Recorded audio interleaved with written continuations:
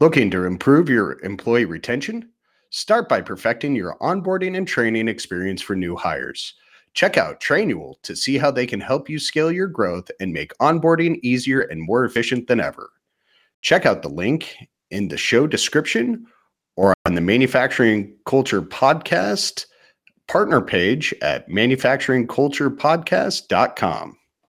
Hello, and welcome to the Manufacturing Culture Podcast, where we explore company culture and the fascinating world of manufacturing.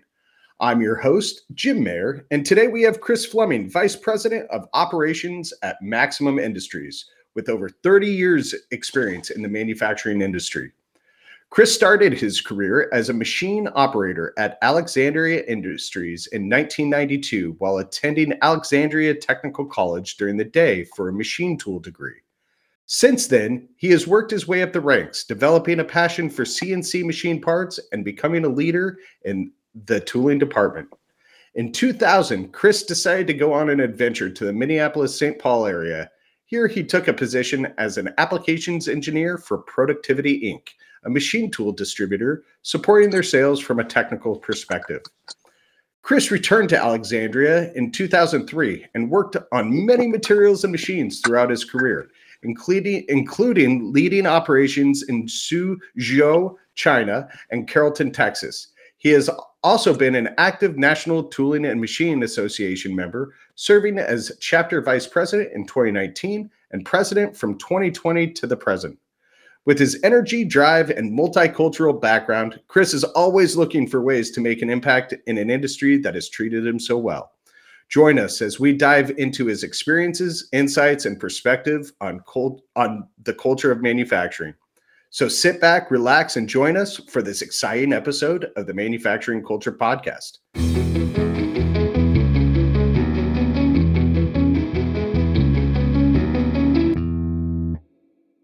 Hey, Chris, welcome to the Manufacturing Culture Podcast. Thanks for being on Jim, today. how are you doing? I'm doing well. I'm doing well. Doing fantastic.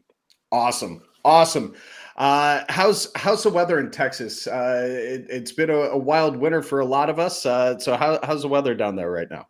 You know, we're finally getting back to the normal springs where we're at right now. Now it's just rainy and about 80 degrees. So can't complain about that.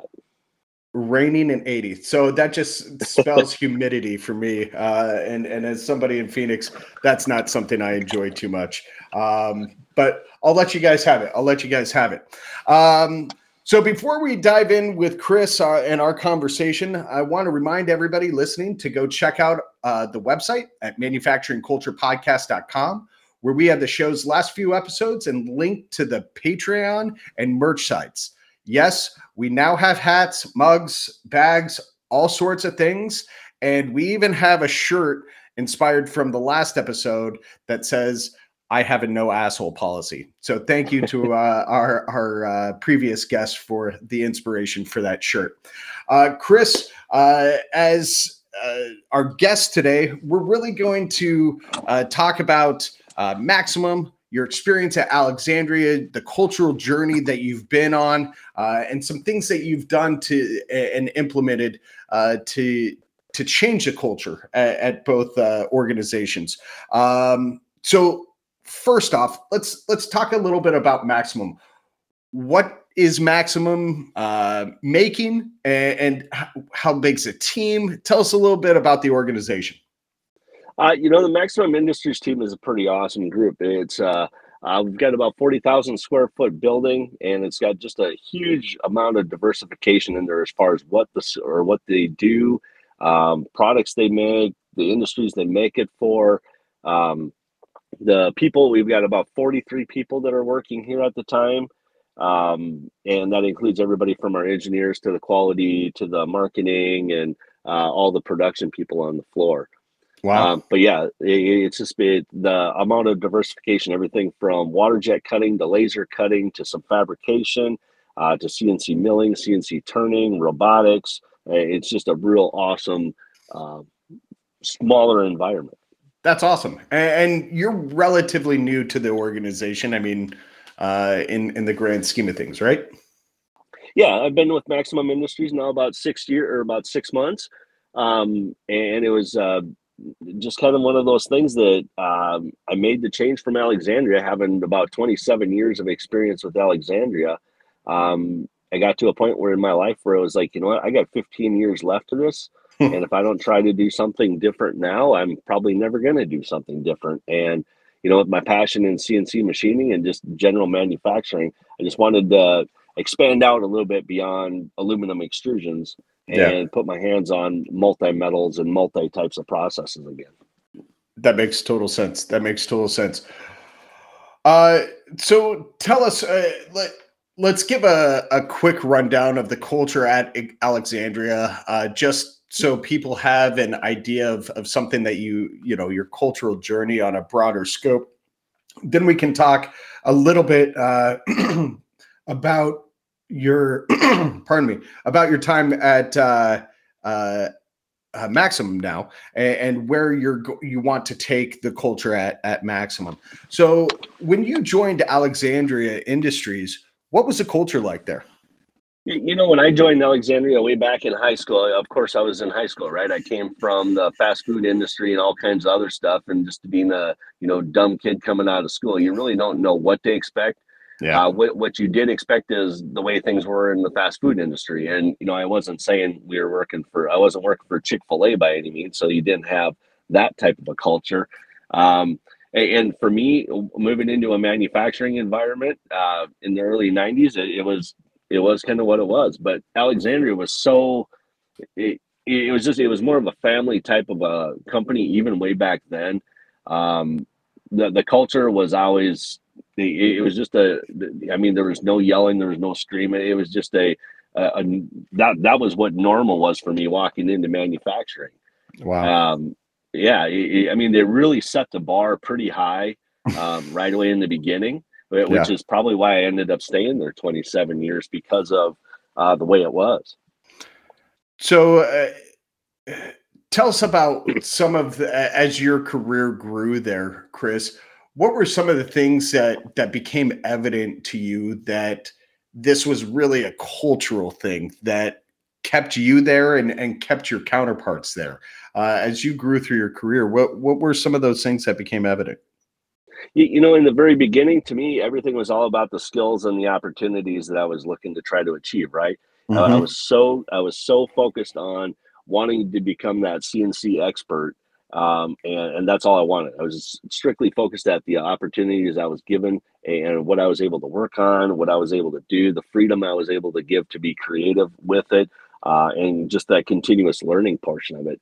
And again, that culture with Alexandria, they really thrived on that. I mean, they really opened it up to allow us to do that kind of stuff, which again allowed, and I put the initiative into it, right? I was hungry for it. So being hungry for it, I would put 110% at everything that they would give me, and which in turn allowed me to accomplish a lot of things. Sure. That gave me that next opportunity, that next advancement. So, you know, in the very beginning portion of it, that's what it was to me. And it wasn't until I left Alexandria to go work for Productivity. Again, very similar environment to Alexandria. I knew what I was walking into. I knew them from working with Alexandria. Sure. And it was that same type of a culture. But again, at a young age, more focused on the technical advancement and the skill advancement than I was anything else. Right. As I was with Productivity, that gave me a lot of opportunity to go into so many different shops, because every time they would sell a machine tool, I'd be able to go in there and I would either be doing the training on the machines with their employees, or talking to the owners as they're looking to buy the machines, trying to convince them. It was interesting at the time. I had hair that was probably down past the middle of my back, so I always wore it, and I was wearing it in a ponytail. When I started there, they said, you know, we'd really like it, you know, because you're now a little bit more of a professional figure if you cut your hair. And I kind of laughed at that, because I said, okay, you know, I said, tell you what, the first time we have a problem with it, I'll cut my hair. And they agreed that was okay. And it was actually, I think it was that kind of opened it up as I went and met with everybody, because you get out on the shop and be like, oh, well, he's just not a clean cut guy that's walking in here and talking. He actually knows what he's talking about, and he looks the part. So sure, gave you a little street cred walking into those shops. I got it. And a bunch of those shops that I went into, again, we know company culture or positive culture is not necessarily all over, right? Yeah. You can go into some shops that are just dirty, nasty, and disgusting, and they're rude, they're mean, they're focused on anything else. It's just do this and don't ask questions and that type of stuff. I had the experience of being in some of those places. I Yeah. had the opportunity to go in some other places that were union shops, and that definitely made me understand that working at a union shop was not for me, because of the politics and stuff that went along with that. Yeah. I always So, say, Chris, you know, I can generally tell, and I think most people can, what a shop's culture is within 5 minutes of a shop tour, right? yep, yep, Because once you get behind that set of double doors or that single door, whatever shop you're going into, if people are engaging with the guests as they are walking through the shop, that typically means that there's a positive culture, right? But if they're staring at their shoes or looking away, not engaging with the guests, typically is a sign that there's a break in the culture somewhere, right? yep. Whether that's a feeling that leadership is going to come down on them for talking to guests or something else. But generally, you can tell right when you walk into a shop what their culture is going to be like, and so that's really neat that you got to see that firsthand, because not too many people in your shoes go from industry to distribution and then back to industry, right? Right. So when Yep. you went back to Alexandria in '03, what was your title at that point? And then uh, and how did your career progress beyond that point? So when I went back to Alexandria in 2003, I actually went back there as the applications engineer supervisor. Part of the reason that they had brought me back is not just because I'd gone out to productivity, but prior to that, I was the CNC programmer at Alexandria, Mm-hmm. and they realized after I had left that they'd really lost something in their development and their forward motion and such.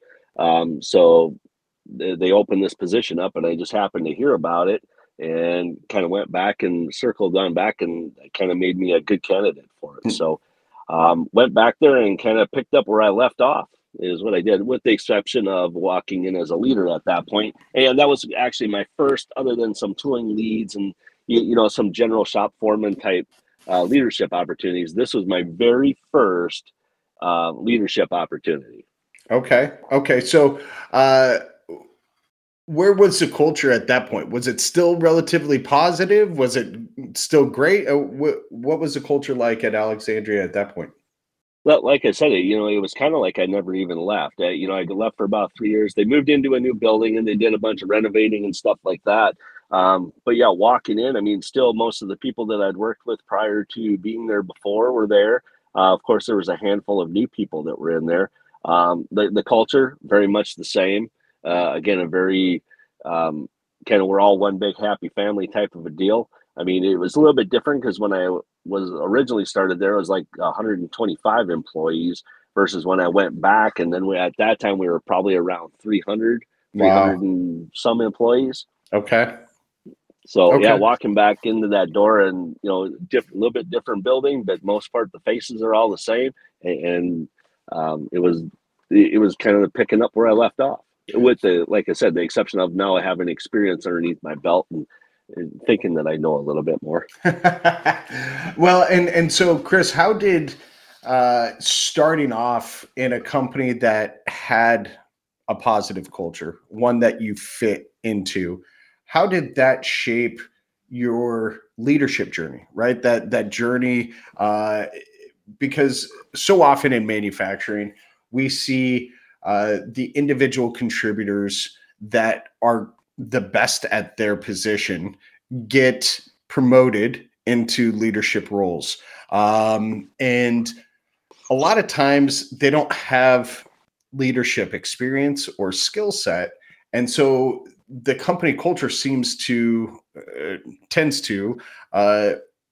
drop, right? It seems to decline a little bit as new leadership takes over. But it sounds like you had such a good cultural foundation there that you were able to go in and be a really effective leader. How did that take place? I tell you honestly, it took place with a lot of coaching. Okay. One thing that Alexandria was very good at is personal development. And they had some leadership coaches that they were awesome with promoting from within, giving people the opportunities, and they realized that a long time ago that just because somebody has the ability and the mindset doesn't necessarily mean they have the tact or the the right approach to Yeah. handle that kind of stuff. So I was very fortunate right away in the beginning to be hooked up with a leadership coach to kind of give you a little bit of a difference of where I'm at now versus when I first started. Like I said, that was my first leadership opportunity. Mm-hmm. when I it's funny because I laugh about it to this day. And actually, my coaches that I've worked with in the past have always laughed at it too.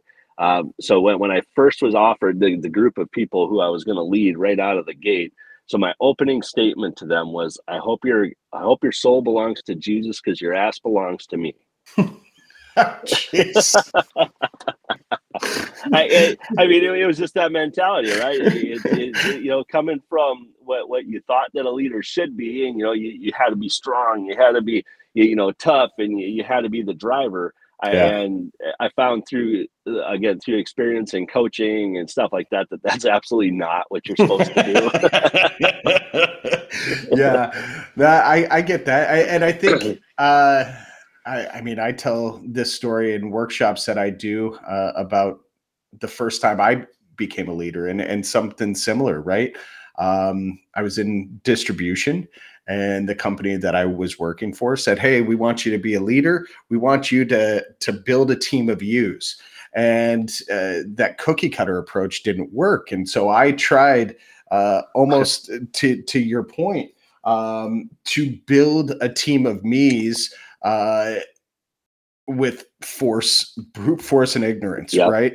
Yep. And I failed miserably, and ended up leaving the company, leaving leadership, going back to an individual contributor role because I didn't want to be a leader. If that's what leadership was, I didn't want any part of it.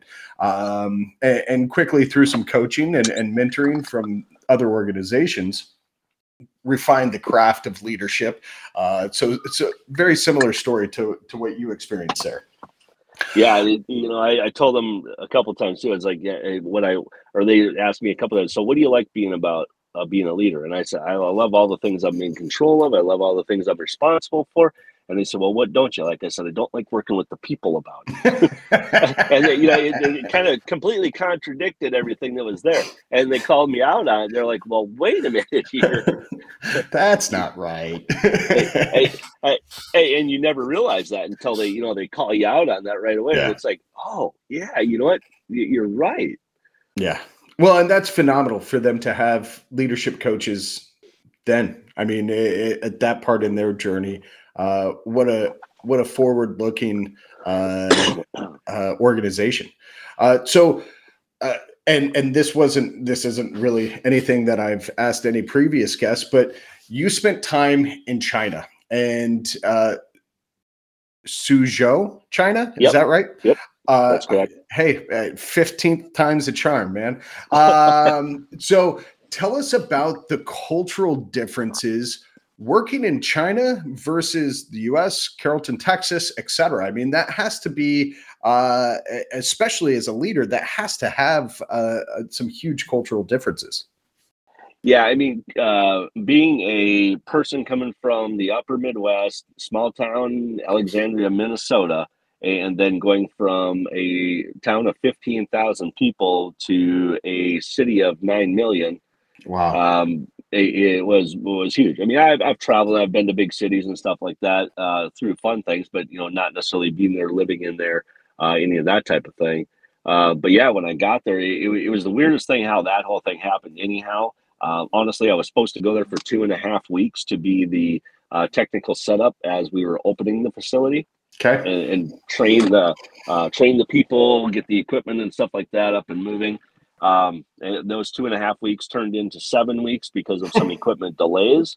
I came back for about a month, and my boss was there and back in that time, and he started telling me about stuff that was happening over there, and I said, you got to put me on a plane, get me back over there, let me fix it. And so he did put it back on there, and it was at this point that I'd already had the opportunity to understand. People are people; they do what they do. Everybody has a seat or everybody should have a seat on the bus. Yeah. How do you put the right people in the right places? What approach do you take with them, and so on. So as I jumped back on that plane and came back over to China, got landed in Shanghai and ended up back at the facility. I ended up spending 22 weeks that year in China. Wow. Again, technically being there supporting everything.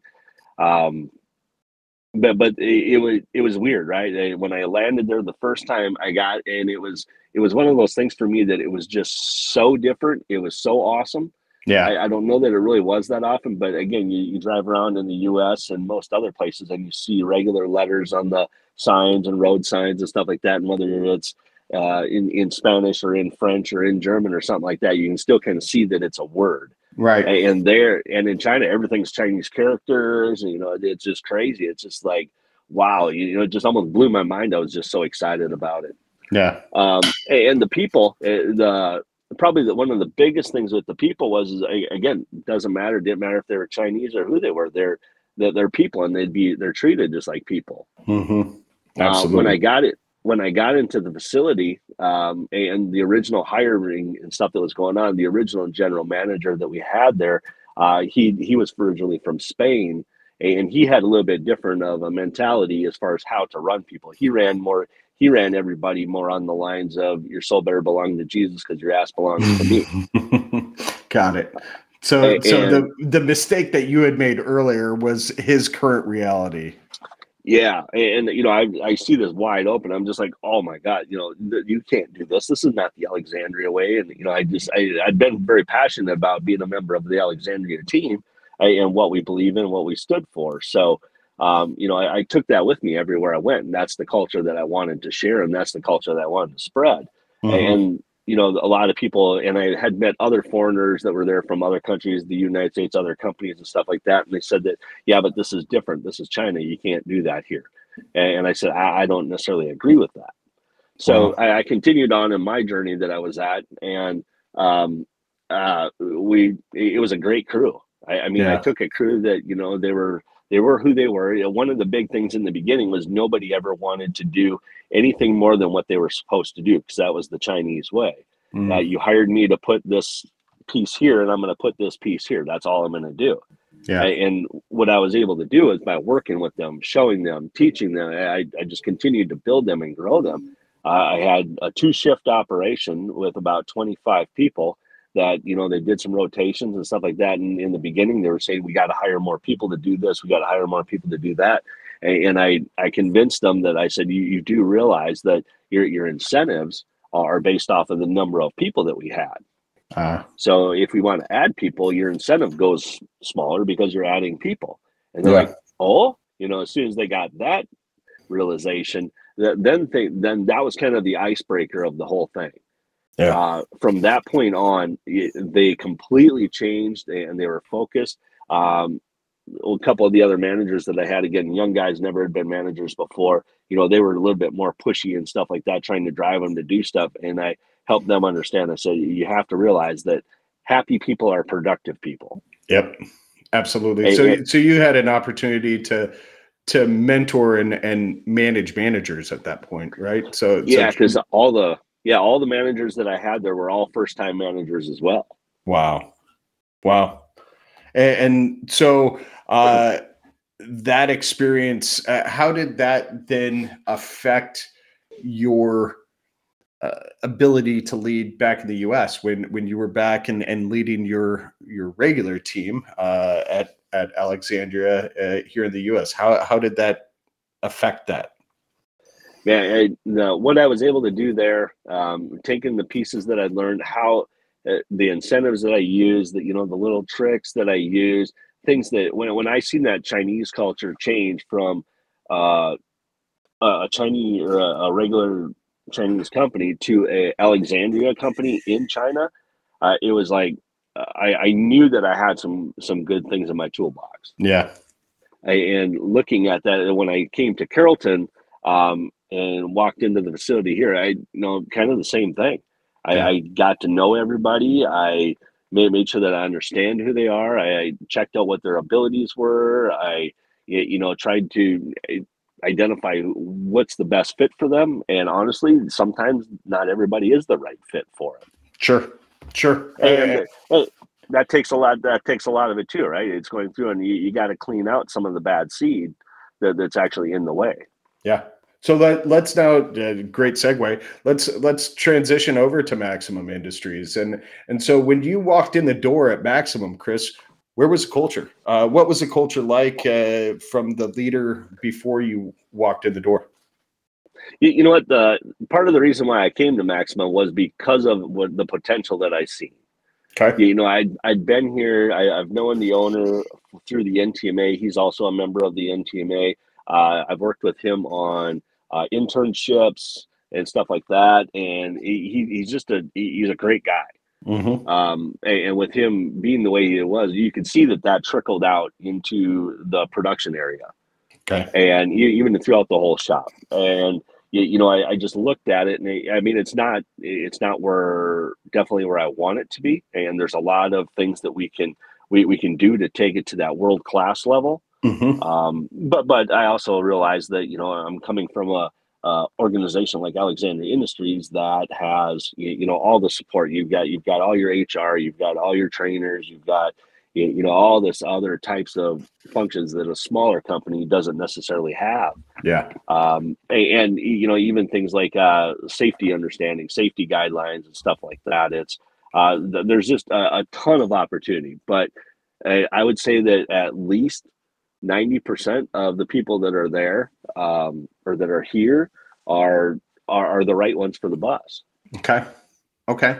So how do you think that you're going to coach up or coach out the other 10%? How are you approaching that 10% that aren't the right people for this culture, for this company? I look at it as being fairly fortunate, yes, and unfortunate at the same time. Being here in the last 6 months, I've actually done more technical things than I've actually done leadership type stuff. Sure. For the reason that the reasons. Yeah. But through that, what I really wanted to do, my original plan when I first came here is I said, for 3 months, I just wanted to do nothing but work out in the shop with the people, helping the people, because I want to make sure that, and again, through my experiences with China and Alexandria and stuff like that, I found that if I can show them, that I have the abilities and that I have things that I can offer to them, that I can help them move forward in their career, and I can help teach them things, but also let them get to know Chris, who Chris is, not Chris the leader, just Chris who Chris is. Yeah. That a little vulnerability.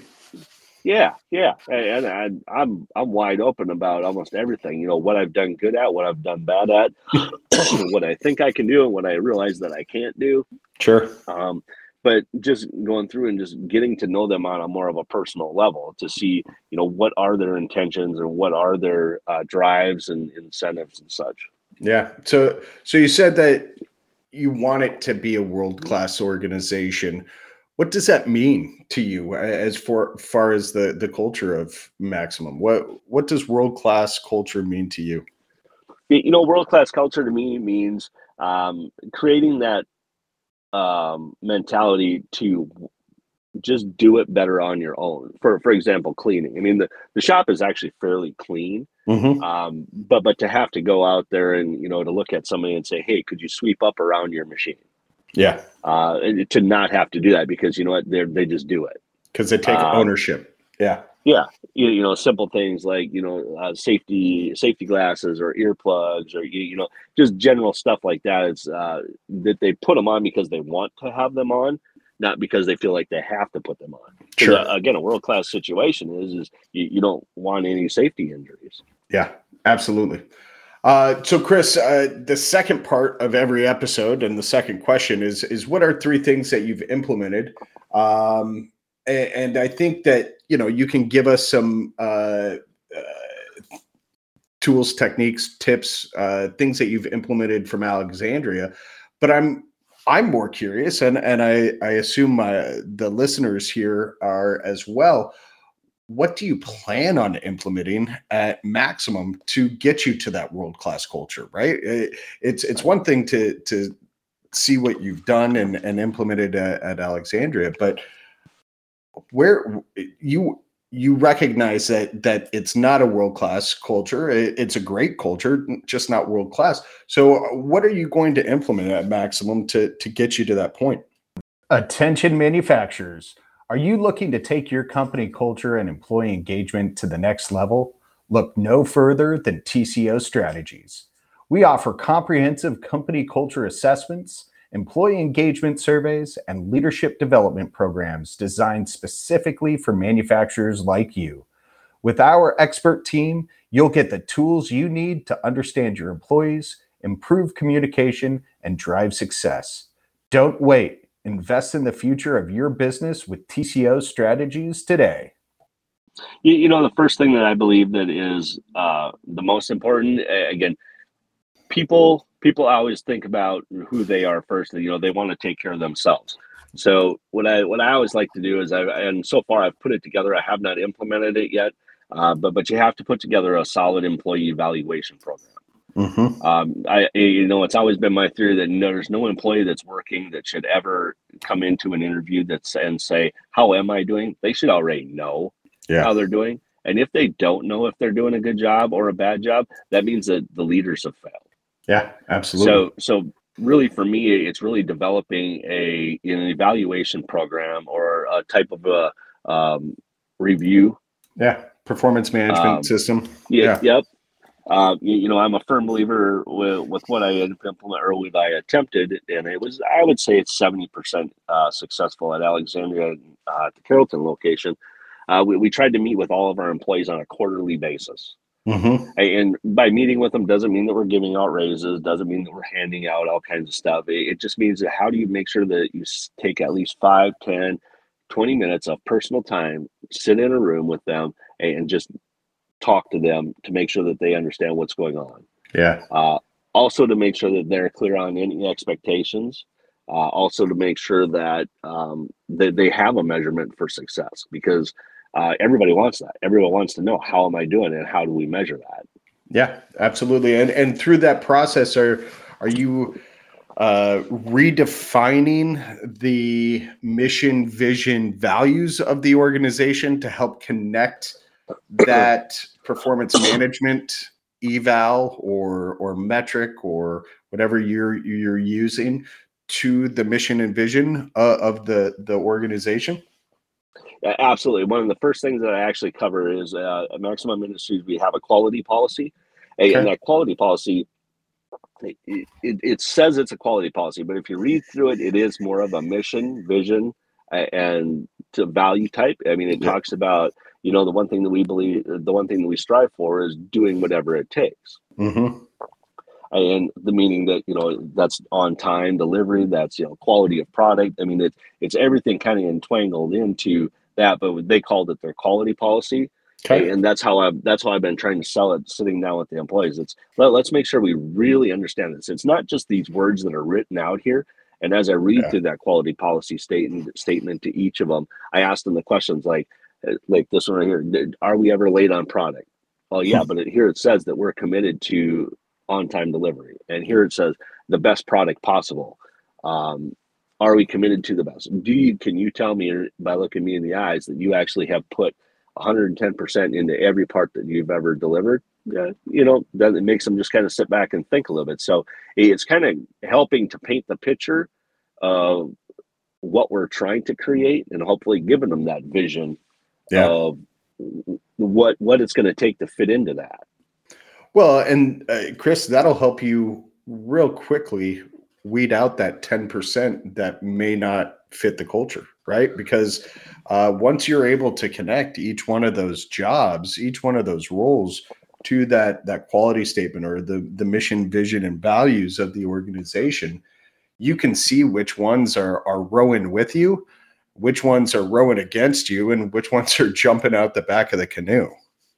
Yeah, absolutely. I mean, it's there's certain people. It doesn't mean the people that are on the bus are bad people, and Mm-hmm. that has nothing to do with it. I mean, it's you can always tell that there's some that are the high performer, right? And they're the ones that are the hardest to notice. You look at that who that high performer is, but you know what?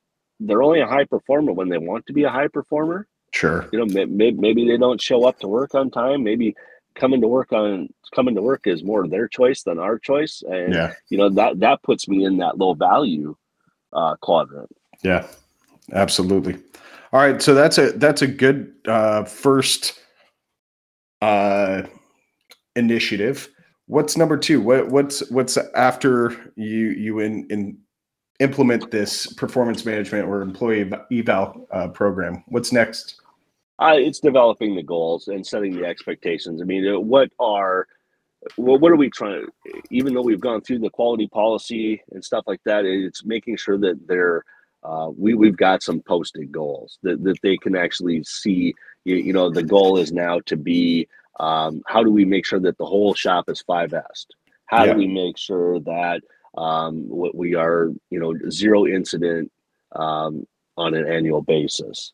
But I think it's laying out those goals and those expectations, making those very clear so that way everybody understands them, and repetitively talking about them to help, again, connect us to that final vision. Yeah, absolutely. Absolutely. So Because go ahead. Sorry, I'll ask my question after your statement. well, I was going to say, because it's those are the stepping stones to get to that world class organization, and you can't expect that you're going to turn it overnight. I mean, Right. you have to have a roadmap that's going to tell you how you're going to get there, and you just got to prioritize what you're going to. You got. My mom always said, pick your battles, and this is one of the battles that you just have to determine how to pick. Yeah, absolutely. How are you developing or identifying the KPIs and part two of that question? How are you going to necessarily connect each of those KPIs to every role in the facility, or are you? Yeah, you do. You have to connect the whole facility together, because if you don't, you get people from other areas moving into sections, and it just causes the chaos. The KPIs, honestly, I'm looking at them right now, is the low hanging fruit. Okay. And by low hanging fruit, meaning how do you make an impact to something to create a positive? You find the simplest things that you can possibly do, Yeah. and it's because then they feel accomplished Sure. by helping the people feel accomplished that they did something, and it helps you build on that sustainability portion of it, because that's the one thing that frustrates most people, me for sure, is you spend all this time and effort creating something, and then if you turn your head the other way, it just deteriorates away within a short time. Yeah. You have to help create that sustainability of what you've done, because otherwise it doesn't pay to go forward. Yep. Yep. I like it. I like it. So we've got developing goals, implement a employee eval program. What's your third initiative at Maximum there? Third initiative, Yeah. improvement of quality. Okay. Our quality of the quality of our product is great. I mean, it's probably one of the best things or one of the greatest things that I've seen out of a lot of shops, because of the attention and stuff that's put on it. But there's still opportunity there. It's simple things like workmanship standards. It's not necessarily product quality. Probably it's more appearance qualities. It's more how do you get, without having to direct it, that everybody to do that one little extra thing Yeah. I get it. that says, I wanted somebody to be able to get a part in their hand, or one of our customers to open the box up as they receive our product, and just have them open the box and say, yes, that is Maximum Industries. I can tell by looking at it. And that's always a great feeling when they don't even need to see the sticker who it was shipped from, but they know exactly who made that part, right? Yeah. But speaking of workmanship standards, I thought it was hilarious that you bring this up. I was on Reddit early this morning because I followed the machinist forum or subreddit on Reddit. I want to know what people are talking about in the industry, right? And somebody posted a photo of workmanship standards from a print, and they didn't know what it meant. So I hope their boss did not see that. I hope that anybody from their organization did not see that, because that kind of threw me for a loop. I'd never heard of somebody not understanding that. So maybe they were new. Maybe it was a coachable moment, but that was a little side story. Sorry about that. Chris, I like your 3 initiatives for Maximum. Are those things that you're drawing from your experience at Alexandria that you were able to implement there, or that you went through those processes there? How did you come up with those 3? It was processes that I've always attempted to do. It's who I am. It's how I'm built. To me, those are the 3 things that make something or make a environment fantastic. Moving to Maximum Industries, again, I was looking at myself and I was saying that, hey, you know what, you got 15 years left of this. And I was building it off of the Alexandria way the whole way through. Mm-hmm. And this is kind of that stepping stone for me to say, was it Chris that had these abilities, or was it Alexandria that had these abilities, or was it both? Sure. That's a good question. So this was kind of I guess just a new challenge for me. It's, I've learned a lot in the last 30 years. And how do I take all that stuff that I've learned and expand that on? With the NTMA, I mean, all that other stuff, everything that I've always done with like high schools and technical colleges and stuff like that, it's always been about developing others. Yeah. And this is that opportunity for me to expand it out beyond and say, how can I help develop others to promote manufacturing? I mean, honestly, if I've got 40 people here and I lose 25% of them, but those 25% expand that same culture somewhere else, that's what we need to do. Yeah. I mean, it just makes the world a better place. Absolutely. And the industry a better industry, right? That's how we're able to get those young people interested in careers in manufacturing, and not only get them interested, but then keep them interested. So Chris, at the end of every episode, I give the guest an opportunity to share their parting thoughts. What nugget of information would you like to share with the listeners today, if anything? You know what? The one thing that I guess I tell everybody, it's follow that passion that you have. I mean, we all have a dream in our head of what it is that we want to do. And if what you're doing today is not what you think you want to do, change. Because you being, like I said it before, a happy person is a productive person. But honestly, I can tell you that from in the last 30 years, that there's not a day that I have not woken up and been excited to go to work. Whether it's been the places that I've been to or not, but it's just a passion for what we're trying to do. And if you can find that true passion in yourself of what it is that you truly love to do, you don't always go home happy. But I can honestly say that I have always woken up the next day fired up and ready to give it a try again. And that's what tells me I'm doing the right thing. I like it. I like the energy, Chris. That's a wrap, everybody, for today's episode of the Manufacturing Culture Podcast. Chris, a huge thank you to you for sharing your journey with us. You've been a lot of places. You've done a lot of things within the industry. Thank you for sharing your experiences and your journey. We hope that you've enjoyed this episode and learned something new. If you took away one thing that's huge about the importance of culture and values in manufacturing. If you have any questions for Chris or comments about the episode, please contact us at manufacturingculturepodcast.com. If you enjoyed this episode, be sure to subscribe to the Manufacturing Culture Podcast wherever you listen to your podcasts, and leave us a review. Join us again next time for another exciting episode of the Manufacturing Culture Podcast, where we'll continue to explore the company cultures in the world of manufacturing. Until then, have a great day and keep making things.